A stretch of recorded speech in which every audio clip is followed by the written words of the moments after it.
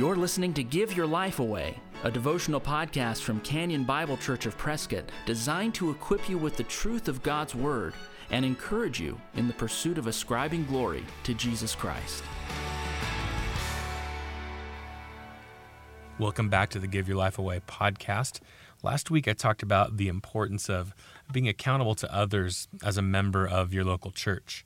I encouraged you to be open to rebukes if and when they come your way. This is one of the ways that God uses to get us to sin less and less by using other people to point out those sins in our life. And I encourage you to be open to those things, not to kick against them, not to go back after the person who brought the rebuke, not to defend to the death, but simply to hear what they say and let that word get into your heart and get into your mind, and to go before the Lord and to ask if there's anything true in that and to own it and confess it. I talked about the importance of that in the New Testament. And so today I want to talk about really kind of the opposite of that. I want to talk today about how to bring a rebuke appropriately. How to bring a rebuke appropriately. Because if we are to receive rebukes, according to the New Testament, we're also to give them sometimes, according to the New Testament. We're told that in Colossians 3. The Proverbs even speak of faithful being the wounds of a friend. We might have to wound our friends sometime. We might have to bring them truth that isn't easy for them to hear, but it's important for them to hear. So this is a reality that the Holy Spirit has given His church in which to grow. He's given us the gift of rebuke for our own edification. And so sometimes you might be on the receiving end of a rebuke, and sometimes you might, in fact, be the person bringing the rebuke. So how do you do that well? Well, today I'd like to give you some thoughts on how to bring a rebuke appropriately. I'll give you 9 thoughts, and these are going to be quick, kind of rapid fire. First, seek to cover the sin in love. Not every single sin has to be dealt with a rebuke. Is this sin that is being done a pattern in someone's life? Is it damaging other people? Is it damaging the reputation of Jesus? Is it damaging the reputation of His people? There are a number of reasons to actually engage in a rebuke, to bring a correction to someone, reproof to someone. But there are also a lot of people who maybe do that too fast. Can this sin be covered in love? That's, again, a biblical reality that we can cover certain sins in love. We don't have to bring up everything. We can be patient. We can forgive them. We can overlook it quickly. Not every sin needs to be publicly dealt with or even privately in a one-on-one setting dealt with. So does this sin need to be rebuked, or can I cover it in love? That's a good first question to ask. Secondly, here's another way to rebuke appropriately. Rebuke actual sin. Now, this is another big deal. A lot of people will go around rebuking perceived sins when, in fact, maybe the person that's doing the thing isn't actually sinning. So rebuke sin. Don't rebuke what you might think is sin. Don't rebuke a lack of wisdom in most cases. Sometimes people just don't make the best choices. It doesn't mean they're sinning. It just might mean that they're unwise. We should be slower to rebuke those things or to correct those things than we are to rebuke sin. Sin needs to be dealt with, but what needs to be dealt with is actual sin. So I've got other thoughts on how to bring someone wisdom, or how to point out a lack of wisdom, how to draw them out, how to get them to seek wisdom, but that's for another podcast another time. But when we rebuke people, we've got to rebuke actual sin, not just people who don't do something or do something that we don't like that's not actual sin, but we need to actually rebuke sin. So third, get the log out of your own eye. So first, seek to cover the sin in love. Secondly, rebuke actual sin.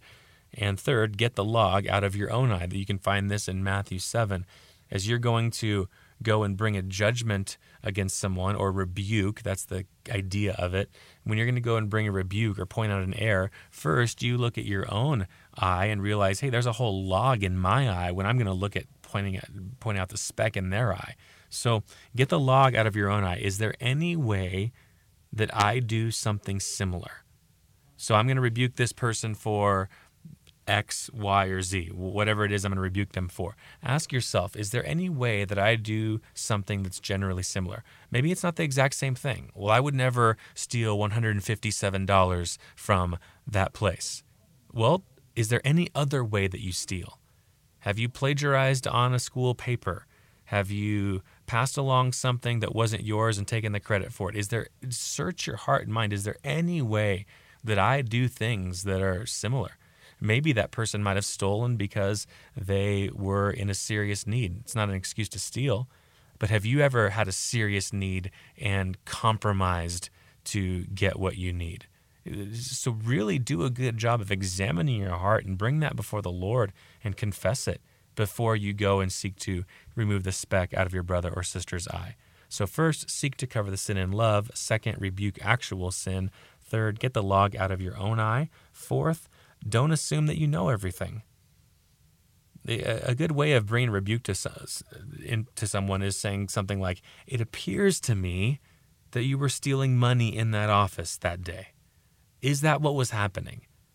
Because what if you see someone take money out of an envelope in an office and you think automatic stealing, I'm going to go to them, I prayed about it, I'm going to rebuke them, they're stealing from that office or that group or that company or that church, whatever it was, when in reality, someone in control of that money said, hey, go and grab the $20 out of that envelope. Maybe it wasn't actually stealing. It just might have looked like it to you. So go in asking questions. Again, the Lord is the searcher of hearts. You don't have to know everything like a detective would. The Lord will search their hearts. If you say, was that stealing? And they say no, when in fact it was, the Lord will deal with them. So I'm just saying, don't assume that you know everything. We kind of talk about this in our family. When someone is apparently in the wrong, we always say, well, we've got to get the other side of the story. Sometimes things that look so obvious to us, that person is so wrong in what they did. When we hear the full story or their side, we go, oh, they actually didn't do anything wrong at all, but it sure looked like it. So what I'm saying is don't assume that you know everything. Fifth, have the right goal. When we bring a rebuke to a person, the goal is their Christ-likeness. The goal is that they would look more and more like Christ, not more and more like Satan. Another goal, is the purity and the testimony of the church. We bring rebuke to people so that the church is pure and the testimony of the church isn't tarnished. Those are good goals, not being vindicated, not getting back at them for something they did wrong to you. The Lord is the one who will judge. Vengeance is mine, I will judge, declares the Lord, Romans 12.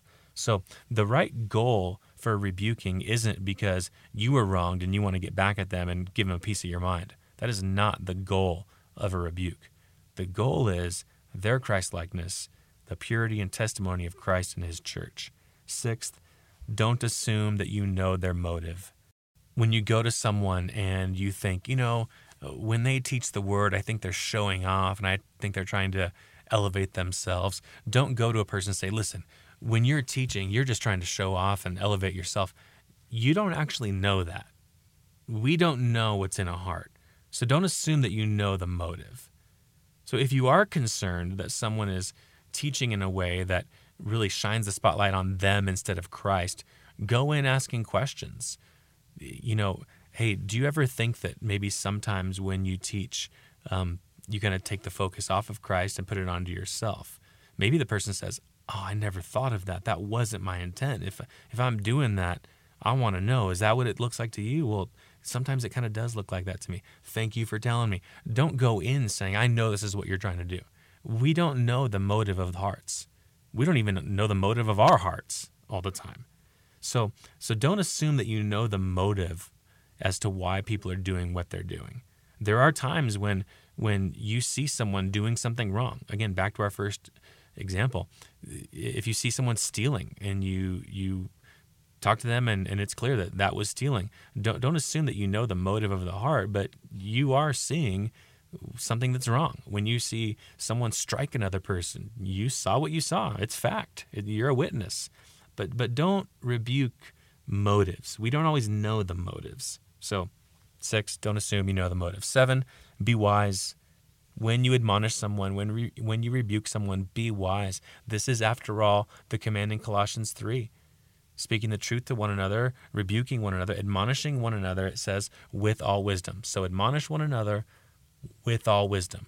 We've got to be wise in how we do this. Some people think that just because they bring a rebuke to someone, they're doing the righteous thing. Well, not always. Sometimes they're doing it in a very unwise way. So consider when you're doing it. Did they have a family member that just died? And you're choosing the very next day to bring a rebuke because I've got to say this right now. Well, maybe you don't have to say it right then and there. Maybe you can be patient. Maybe you can trust the Lord for the right timing. Maybe you can seek to care for them and care for their emotions before you bring this rebuke and wait for the right time. So consider when you're bringing a rebuke. Consider where you bring a rebuke. Out in a public place where other people can hear is inappropriate. Before a group of people that in a setting that doesn't need to be public. Just consider wisdom. Seek to look out, seek to rebuke them as a means of help, not as a means of public humiliation. So think about when you're saying this. Think about how you're saying it.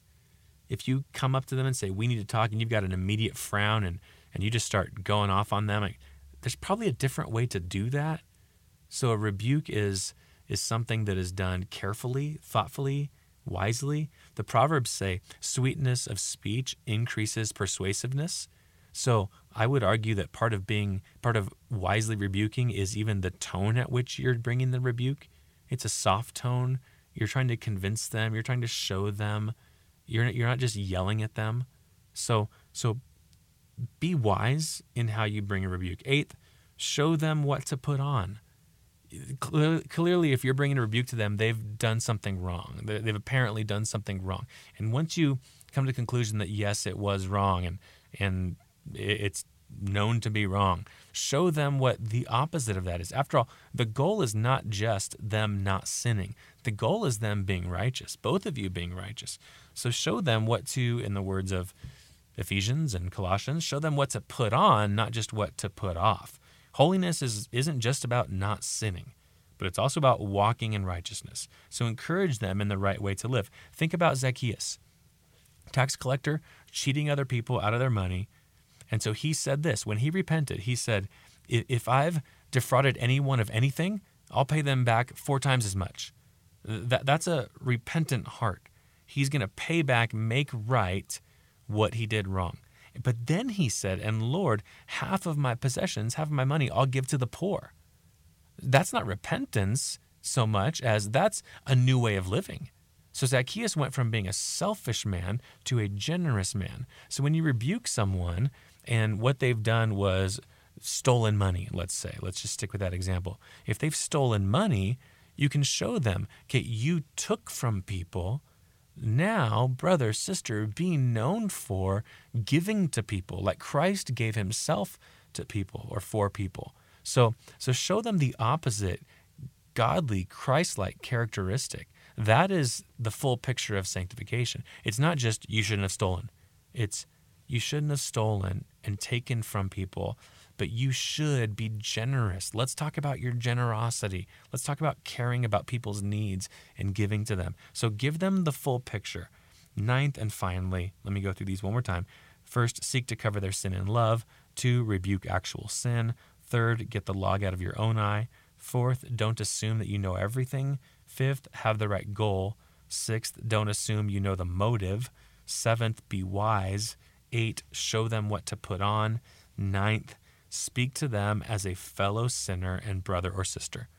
Speak to them as a fellow sinner and a brother or sister. They are your brother and sister. Speak to them that way. You're also a sinner with them. You will be bringing them a rebuke, and you might tell them, and you know what?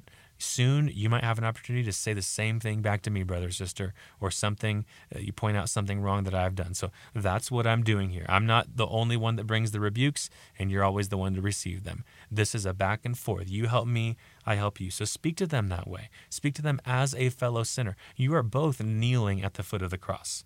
You're both kneeling at the foot of the cross. So speak to them like that. You're not the judge. God is the judge. you're the brother or sister. It's, to give an analogy, you're the brother or sister who's pointing out your sibling's error before dad comes home. You're not the one who's going to do the discipline. You're not going to want the one that's going to do the correction, the ultimate correction, the ultimate giving out the consequences for their sin. You're not the one that does that. God does that.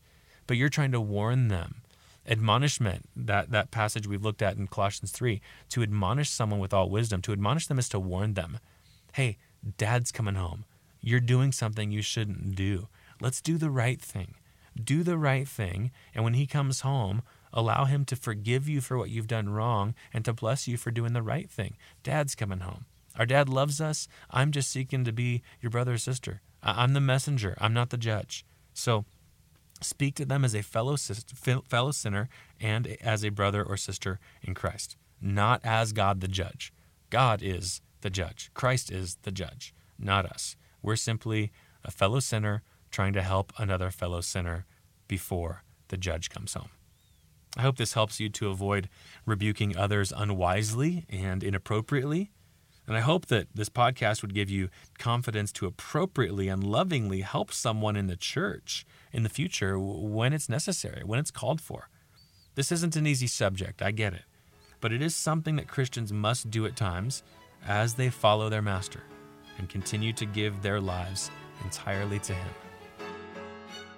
If you've been encouraged by the Give Your Life Away podcast, please share it with a friend. And if you'd like to get in touch with us, you'll find us online at canyonprescott.org. Thanks for listening. Join us next time for Give Your Life Away. We are alive.